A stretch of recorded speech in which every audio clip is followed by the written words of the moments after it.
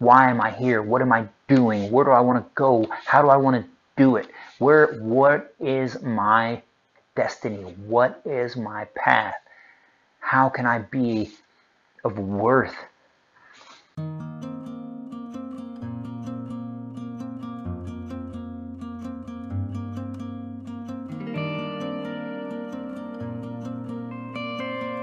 Why is there such a longing for God's message? Well, I don't think, first, I know there's a belonging. There's a sense of belonging that we all have as human beings. We all have that. We want to belong to something. We are tribal people because that's in our history. It's in our DNA. We spent many, many years hunting and gathering in groups, and before technology and without the ability to move around like we have now. I mean, you see it in the old Native Americans, right? They group in tribes.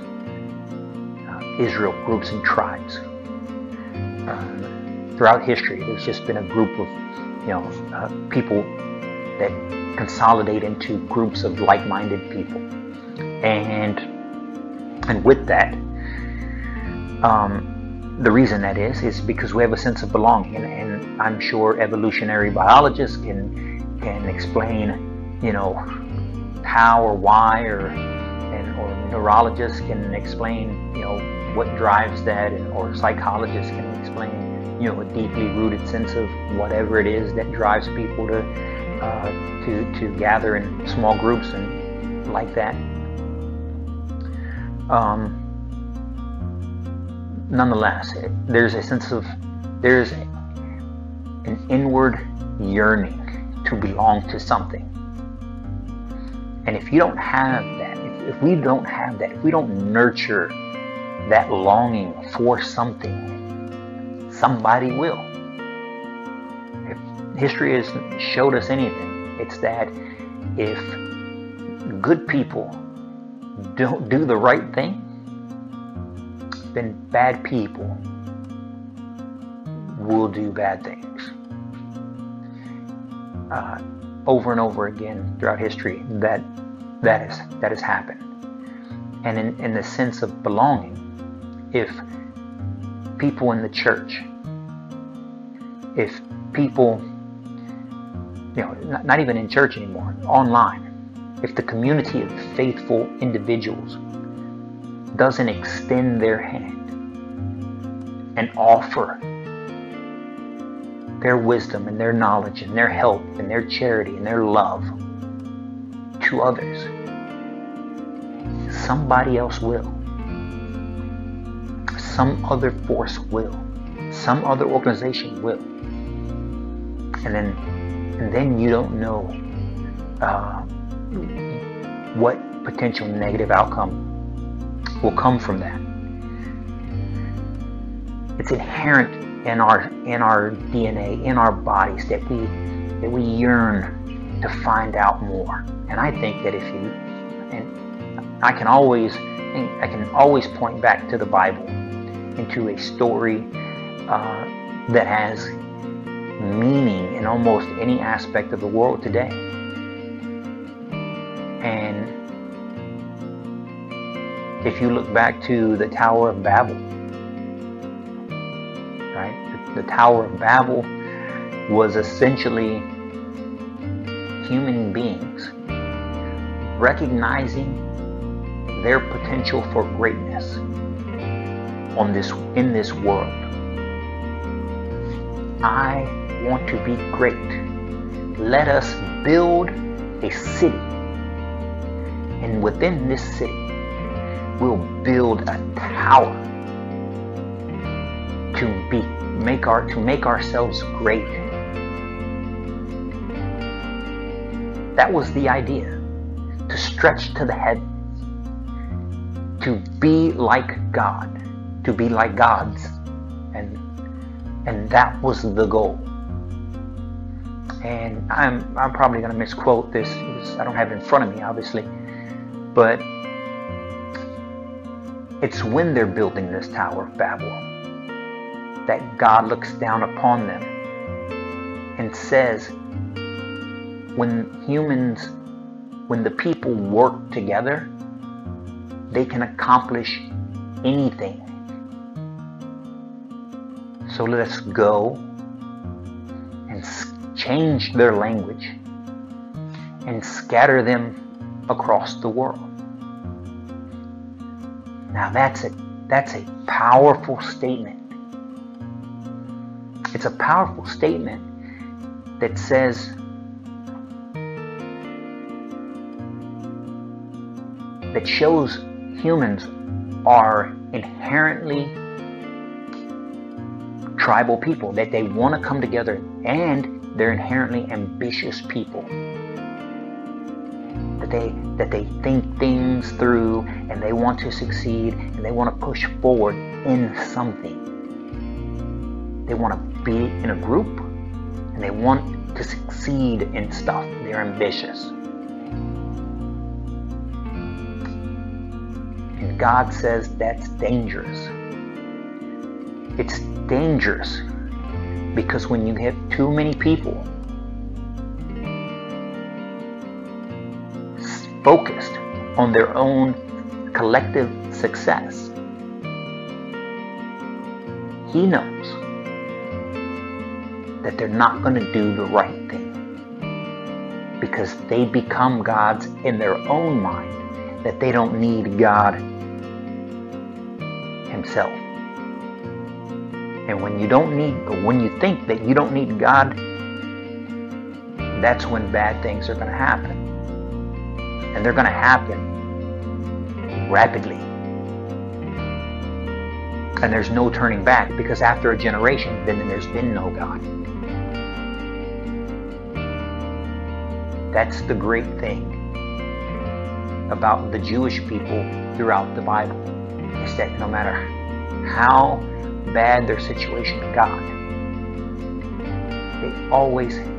they kept faith in God, and God eventually delivered them. As a matter of fact, it's quite the opposite. They didn't lose faith in God when bad things happened. They lost faith in God when the good things happened. That's the paradox. And I'm not a biblical scholar, and I don't want to speak out of turn on the stories, right? On the stories throughout the Bible. But I think that's very telling.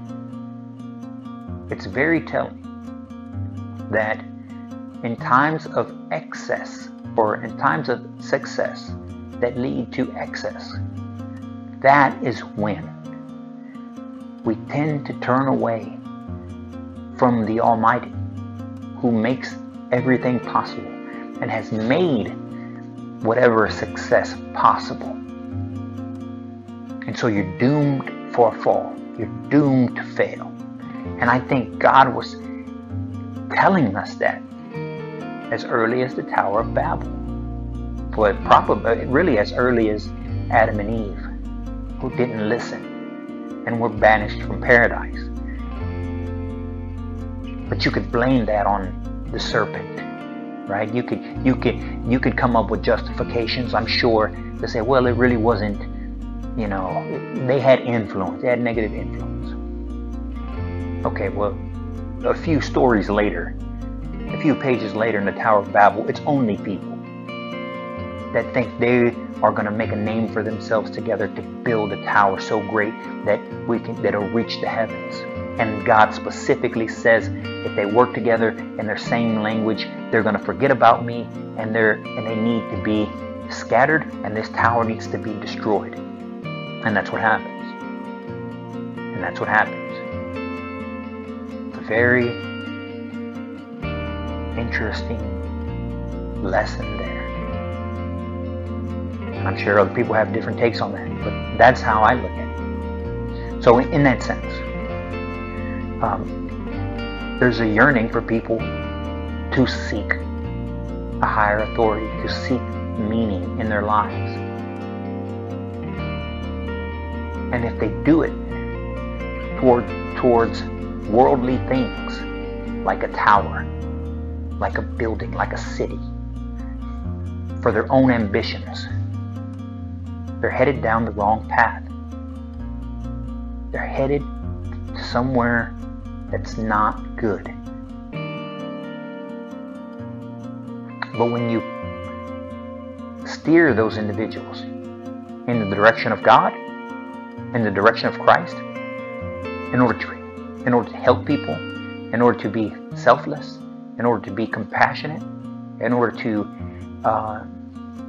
help one another, to increase His word, to better the lives of everyone around them.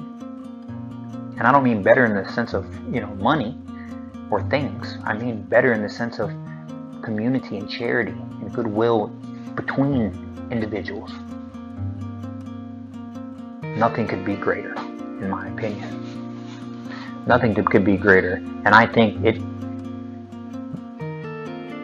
that yearning for meaning and that yearning for the divine is crucial. I believe it's crucial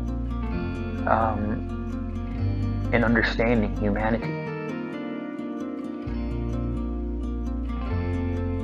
And when you don't have that, or you don't have it in the right sense, if you have it in some other sense, if you put your hopes and your dreams in your politics, if you put your hopes and your dreams into your success and into your job and into your corporation, into your business, into your work life, into something else, you are not fulfilled. And you will not be fulfilled. There's a hole. That hole will remain there. And you'll work and you'll work and you'll work and you'll work, and it'll never be filled. And you'll save and you'll get more things and you'll buy more stuff and you'll earn more money and you'll just keep on adding and you'll keep on adding and you'll keep on adding, and nothing will satisfy you. To eventually you hit a point of despair, and then in which case you start to spiral. Because you become vindictive. You become nihilistic. Because there's no meaning in your life. That's when things can get ugly, personally, for yourself and then for those around you. That's when you get an alcohol problem. That's when you have a drug problem. That's when you start, down the slippery slope of personal detriment, because none of those things have real meaning. They only have meaning for a small period of time. But God, having meaning in God, you have meaning for eternity. For eternity, you have meaning. And that yearning has to be quenched. It has to be satisfied. And if it doesn't, it will crush you. That yearning for meaning, that yearning for a higher power, that yearning for the influence of life. Why am I here? What am I doing? Where do I want to go? How do I want to do it? What is my destiny? What is my path? How can I be of worth? You feel it inside you. Everybody feels it inside you, inside themselves. So if you don't come to Christ and you look for that meaning elsewhere, you will be sorely disappointed. You will be scattered to the winds, and it'll be detrimental for the rest of your life until you make that turn towards Christ, towards doing the right thing, towards doing the meaningful thing. Yeah, I think that's it. That's why we're doing what we're doing, in order to gather people under what's most important and give them an idea, the knowledge that nothing else matters except Christ. And then within Christ, the way to give yourself meaning that you yearn for, that you long for, is to recognize that Christ is the way, the truth, and the life. That He is the beginning and the end. That He is the way. And then if you know that, then you know you need to help your brothers and sisters find their own way. And not cower down, not slink away from your responsibility. No. To take that responsibility, to take that burden, to pick up your cross and carry it. And if you can carry somebody else's cross for a while, then carry his too. Or carry hers too, until she recognizes what you're doing. And it'll make you stronger. It'll make you more fulfilled. It will fulfill that yearning for belonging. It will fulfill that yearning of meaning. It will fulfill that hole in your life that can't be filled anywhere else. Does that make sense? I hope I'm making sense. Because I truly believe that. And so there are many other people, obviously, that are doing a lot more than what we're doing. Okay, and I applaud every single one of them. Every single Christian American organization that's out there preaching the gospel, that's out there converting, that's out there, spreading love, making music. We support 100%. We support 100%. But, should I say, we hope that they would support us too. We hope that they would support us too, and we hope to take part in anything. We are open to any organization that wants to do something together, as long as time and resources are available, to do that. We're here, and we're not going anywhere. This will be one of my life's greatest missions, I believe, and it's not something that I plan on ever giving up. And hopefully it starts a conversation nationally as to what it means to be a Christian American, and why it's important to be a Christian American. Why is it important to be a Christian American? For all of these reasons I've said. Because there's nothing more important. There's nothing more important. There's nothing more important in your life. There's nothing more important in our world. There's nothing more meaningful to you personally than building a relationship with God and building a relationship with your brothers and sisters in Christ. And it will fulfill your day and give you meaning. Extremely important. Sound good?